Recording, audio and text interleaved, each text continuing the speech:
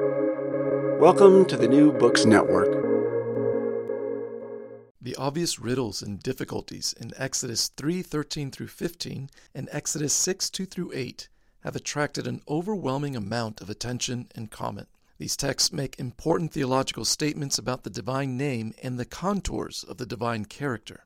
In his book Making Sense of the Divine Name, Austin Surls attempts to move beyond atomistic readings of individual texts and etymological studies of the divine name toward a holistic reading of the book of Exodus. Join us as we speak with Austin Surls about the progressive revelation of the divine name in the book of Exodus. You're listening to New Books and Biblical Studies, a channel of the New Books Network, and I'm your host, Michael Morales. Dr. Austin Surls is Assistant Professor of Old Testament Studies at Jordan Evangelical Theological Seminary. Austin, welcome to New Books and Biblical Studies. Thank you. Greetings. So tell us about yourself and your journey to writing about the divine name. You bet. Welcome to anyone who is listening. Thank you for your attention. My name is Austin Surls.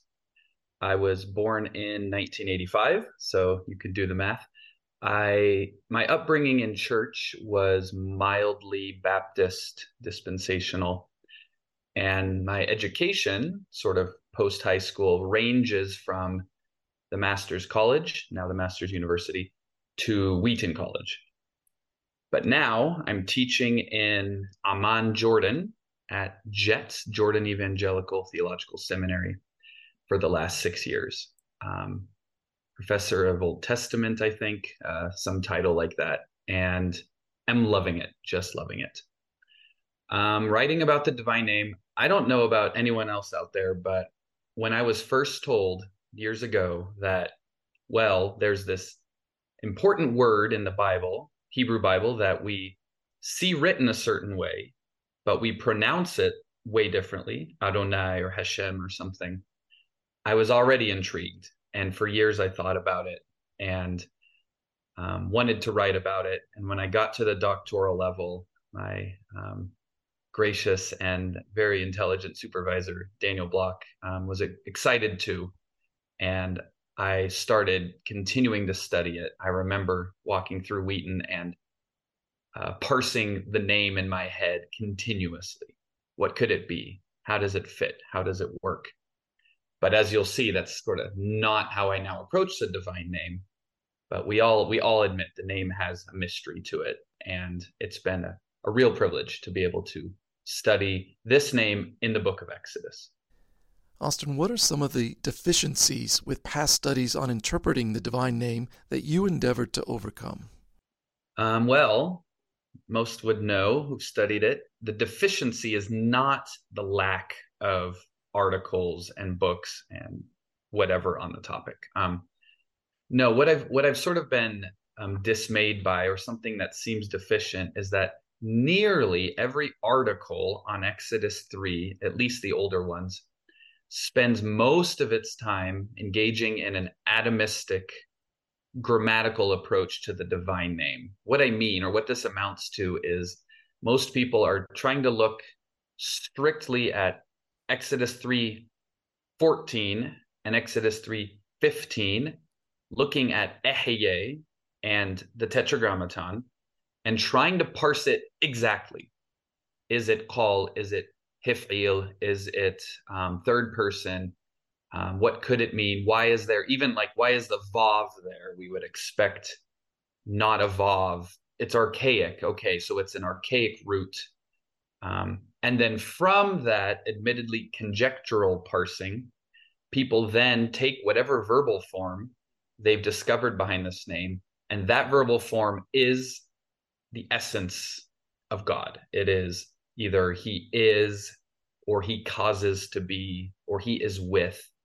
And I really don't think that's the best way to understand the revelation of the divine name, especially just in the book of Exodus. It's atomistic and it's grammatical and seems to reflect a lot of wrong assumptions about what the Bible is communicating about this name. Would you explain for us your approach to the divine name in Exodus? Yes, and I will try not to be too long-winded about this. Instead of an atomistic exegesis, I try to just ask what can help us, even within the Bible, what can help us understand Exodus 3:13 through 15. And really, there is a sort of biblical form, if I can use that word, a literary feature that I call explicit naming word plays. And I devote my second chapter to a pretty thorough study of what it is and what they do. And it's the stories we've seen, even in translation, where um, she called him Cain, saying, I have gotten a man with the Lord or with the help of the Lord. Or I call him Joseph, saying, may God add to me another son. It makes no sense in English, but in Hebrew, the original Hebrew, there's always a word play, thus explicit naming word plays. Yosef, Yosef, Kayin, Kaniti. There's a word play. And I'm pretty darn sure what's happening in Exodus 3, where you have Eheye and then the tetragrammaton. However, it's pronounced, it sounds like Eheye. So instead of just focusing on those two verses and starting to philosophize, I look at the explicit naming word plays that occur before Exodus 3. And actually, there's about 50, probably more than we realize, 50 word plays where a person is explicitly saying, I have named this child or this place such, and for this reason, or saying this, and there's a connection between a proper name and some sort of wordplay complement. And so that's how I start to approach the divine name. How do we understand this dialogue between Moses and the Lord? It's in a form, and attending to that form is important, attending to the proper name and then its wordplay, its phonetic complement. So the sort of what I should say is I'll tip my hand here. And one of my biggest assertions in the work is that I translate Exodus 3:14 as I will be whoever I will be. And I think most people will take a lot of convincing for that. So I think it's worth laboring the point. How do I get to that point? The first is looking at this form, this explicit naming wordplay. The second point is that ehye, the important verb in Exodus 3:14, is in the yiktol or imperfect tense aspect, whatever we call it. It's in the yiktol. And that by default makes it almost always a present or future tense translation. But coupled with that is when we're dealing specifically with the being verb, haya, I found no evidence of ehye or yehye or the yiktol of this verb coming across as a present tense translation in the entire Hebrew Bible. It's always future or modal. I would be, I could be, I will be, you will be, he will be, he was, something not present tense. And that's the way Semitic languages are. Even speaking Arabic today, I can tell you that it still applies. The next point, why do I say I will be whoever I will be? That seems a bit strained for the word asher, but it's part of construction where you have a verb repeated with asher, ehye, asher, ehye. It's called idem per idem, and it displays indefiniteness or indeterminacy. And then the fifth reason is the future tense translation fits very well, grammatically and with ehye and all these things. But it also fits with the narrative of Exodus, where what's happening at the burning bush is anticipatory. It's not, as someone once told me, the Holy of Holies of God's revelation. It's simply anticipatory. You could almost give it a very loose translation and say, wait and see, Moses. What is my name? Wait and see. You will, the future will reveal that. But I'm not saying much right now. So really a big decision for any reader of my dissertation is, will you accept or be convinced by this translation of Exodus 3:14, I will be whoever I will be? If you do, then I think the rest of the argument falls in place. But I admit that it puts me in a minority of scholars, and it takes some convincing. But that's how I begin to approach the divine name. Austin, would you give us a taste of some of your approach and findings by rehearsing your chapter on Exodus 6, 2 through 8? Yes, the fourth chapter covers that block of text. The flashpoint tends to be in Exodus 2 and 3, where the Lord says, I made myself known to Abraham, Isaac, and Jacob as El Shaddai. But as for my name, the Lord, Yahweh, I did not become known to them. And I do answer that, but again, by looking more broadly at what Exodus is doing with the name. And when you study the Lord's sort of expression or speech to Moses there in those verses, there's a new sort of combination or collocation of the verb yada, to know, and the divine name, the tetragrammaton. It's never been put together before in the biblical narrative, interestingly. And it's being introduced here, even if it's negative. By my name, the Lord, I did not become known to them. But then within that speech, there is a phrase that becomes repeated a lot in Exodus, and that is the phrase, so that you will know that I am the Lord. That becomes significant because throughout the plagues narrative, there is this phrase, you will know that I am the Lord. Egypt will know that I am the Lord. Israel will know that I am the Lord. The earth will know, or you will know that the earth is the Lord's. I have raised you up in order to proclaim my name. I would say this is the first real opening up of the meaning of the divine name. And it's an association. It's not etymological. It's not grammatical. It's not connecting this name to Haya, but it's saying the being, the God that performed these amazing acts, that separated his people, that judged the gods of Egypt, has a name, and it is Yahweh. It's not Baal, and it's not Amun-Ra, and it's not Osiris. It's not anything else. So God is at pains to make an ascription to his name. And sorry, I forgot this point. I made a mistake earlier. It's actually Pharaoh that starts this whole process. When Pharaoh says in Exodus 5, who is the Lord that I should release, the sons of Israel? I do not know the Lord, and moreover, I will not let Israel go. So he, as I put it, sort of drops the gauntlet and says, I don't know him, perhaps meaning I don't recognize him. Who is he? And so God replies, well, in ages past, did not become known to them by this name, but the implication is now. Now is the time when we open the doors to making this name known. And it's hard to argue against this phrase occurring, I think it's after every single plague or before every single plague, as well as at the Red Sea 2 times, that all these actions are revealing the identity of this God through his actions. You demonstrate that the proclamation of the divine name in Exodus 34 presents the climax of the Lord's revelation. Would you review that point for us? I will. This is, I believe, the 5th chapter.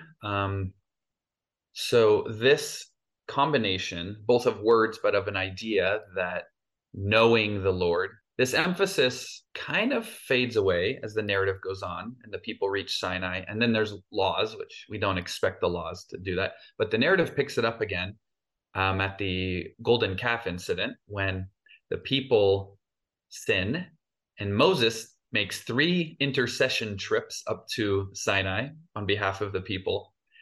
And on the 3rd time, we get this intimate conversation about the last, 9 verses of chapter 33 in Exodus.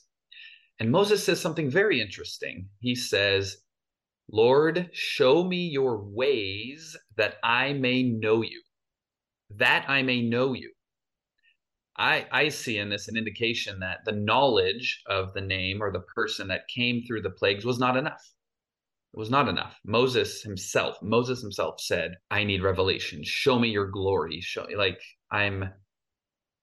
Basically, he says of God, at this point in the story, I don't have any understanding of you to know if you'll even continue with the people.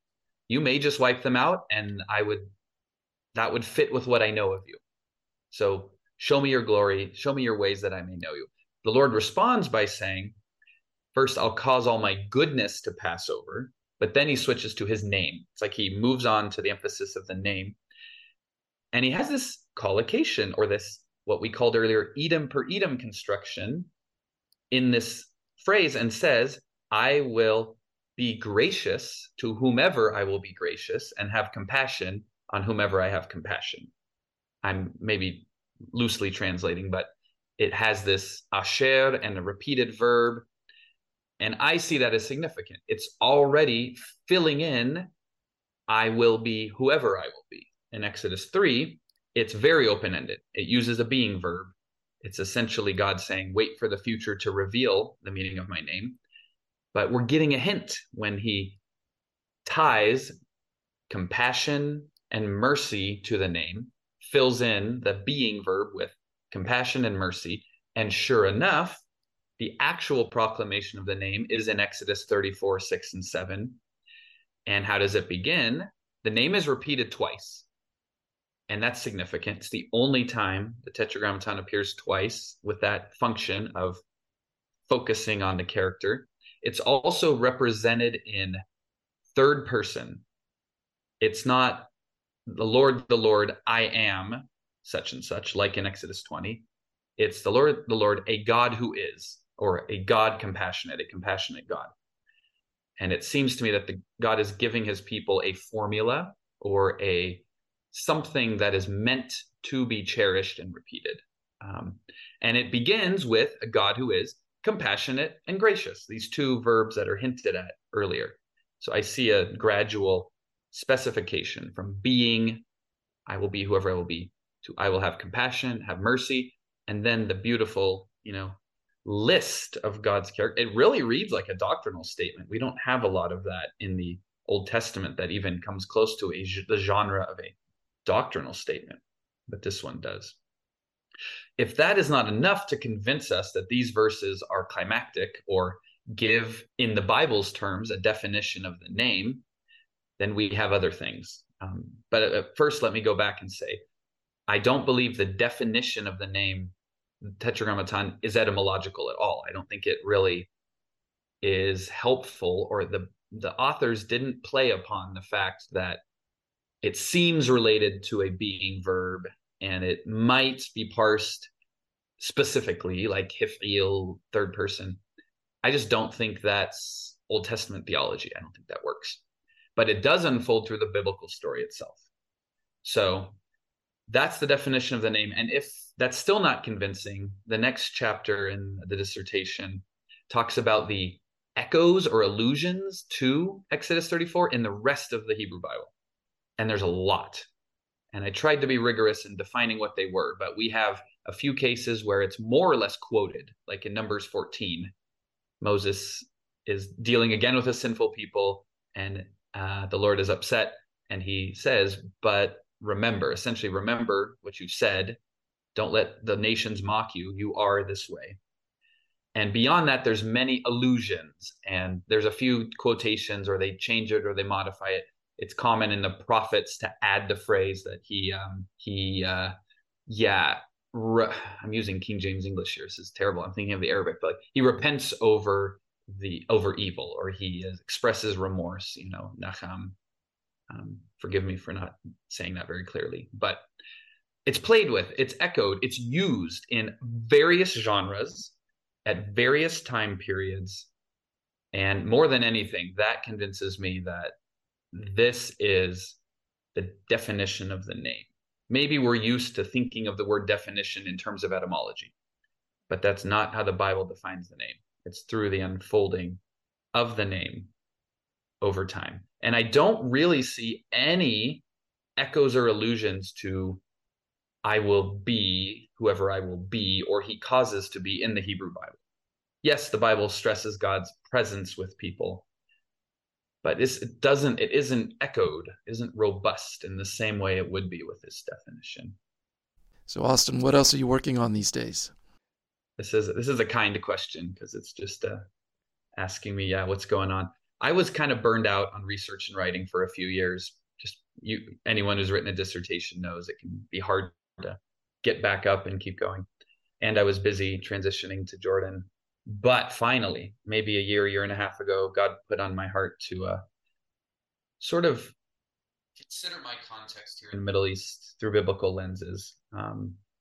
And it starts with, I'll maybe start with the local matter, the Middle Eastern matter, and just I'm realizing how broad it expands as a Bible teacher and a Bible student. How should believers in Jesus Christ, how should Christians approach the Israeli-Palestinian conflict? I was studying this long before the Gaza war started, on October 7th, because it's always in the air here. There's always for or against, and there's always questions. So that's sort of the end goal, is how can I myself and encourage others think about this Christian worldview, Christian imagination, scripture. But I'm realizing just how endless this is, because a lot of it deals with hermeneutics, the Testament priority. Do we keep the Old Testament literally interpreted and sort of bring it straight over to the present or the future? Is the Old Testament Christified or sort of interpreted through the lens of the gospel? How did the apostles interpret the Old Testament? How determinative is that for us? And what are the implications of all of this for like the relationship of the church to Israel, eschatology? It is way over my head. So I'm actually grateful that I haven't sort of signed up in like some sort of contract with a publisher, because it gives me leisure to approach it gently and slowly. And my goal is not to create camps or sharpen the lines between camps. I would really, really like to point out what's common between all sides, even the sides we don't like, or the people who hold views we don't like. Unite us. I think it's helpful to identify sort of extreme positions that we should avoid. There are ways people go on either side of the conflict as Christians that are extreme. And it's my heart that this conflict does not spill over into the church. I mean, it's heartbreaking that American evangelicals, thousands of miles from the Holy Land, are separating and are strident and are upset. I don't want that conflict to come into the church. I want it to pull us to the heart of the gospel and reconciliation as much as possible. Austin, thank you for joining us. It's been a delight. Thank you so much. Thank you. Thank you. Friends, you've been listening to New Books in Biblical Studies, a channel of the New Books Network. Until next time, goodbye.